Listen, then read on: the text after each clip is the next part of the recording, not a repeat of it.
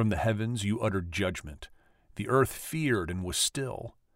When God arose to establish judgment, to save all the humble of the earth. Psalm 76, verses 8 and 9. So the psalm says, from the heavens you uttered judgment. The earth feared and was still. And when God arose, I know that this has been, I just want to kind of repeat this. When God arose to establish judgment, to save all the humble of the earth. Exactly, Chuck, what is this referring back to, you think? This psalm is believed by some scholars to believe a kind of a celebrating of God's military power, of how he helped them become established as a people. And it flows with this awesomeness of God, that he intervenes and cares for his people.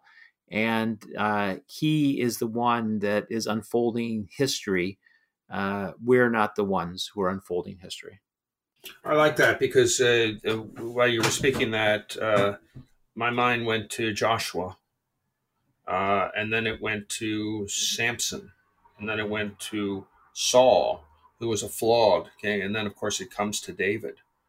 And they were all warriors, and they, were marching for the law. All were Christian soldiers, all were Jewish soldiers.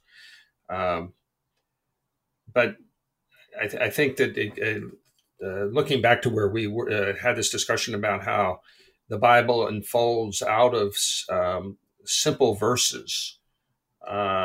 If you're familiar with the Bible at all, you're apt to think of these other figures in the biblical narrative who kind of establish in very concrete terms what a verse, like this verse in Psalms, actually means. It really peoples it in a funny kind of way.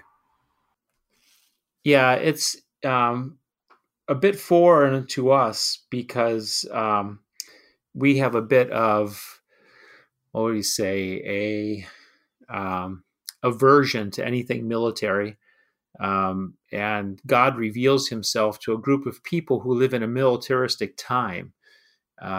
He has to come into them in a certain way that they would understand who he is. And if they don't become established as a people, the work that's going to be completed in a much less aggressive way, at least outward from Jesus, he takes all the aggression on himself, gets set up. And we refer to this often as the progressive revelation of God. He reveals himself in context to the people of what they could receive, and then slowly brings us along to an understanding of what his ultimate way was for us. And some of the things that they have to do, there's not an ability to operate completely in the Jesus ethic in the world in which they live until the finished work on the cross and the resurrection, which validates that, and then the ascension, where there's a new kingly structure from the heavenlies operating downward. Then can the followers of God operate in a way that is not quite as aggressive.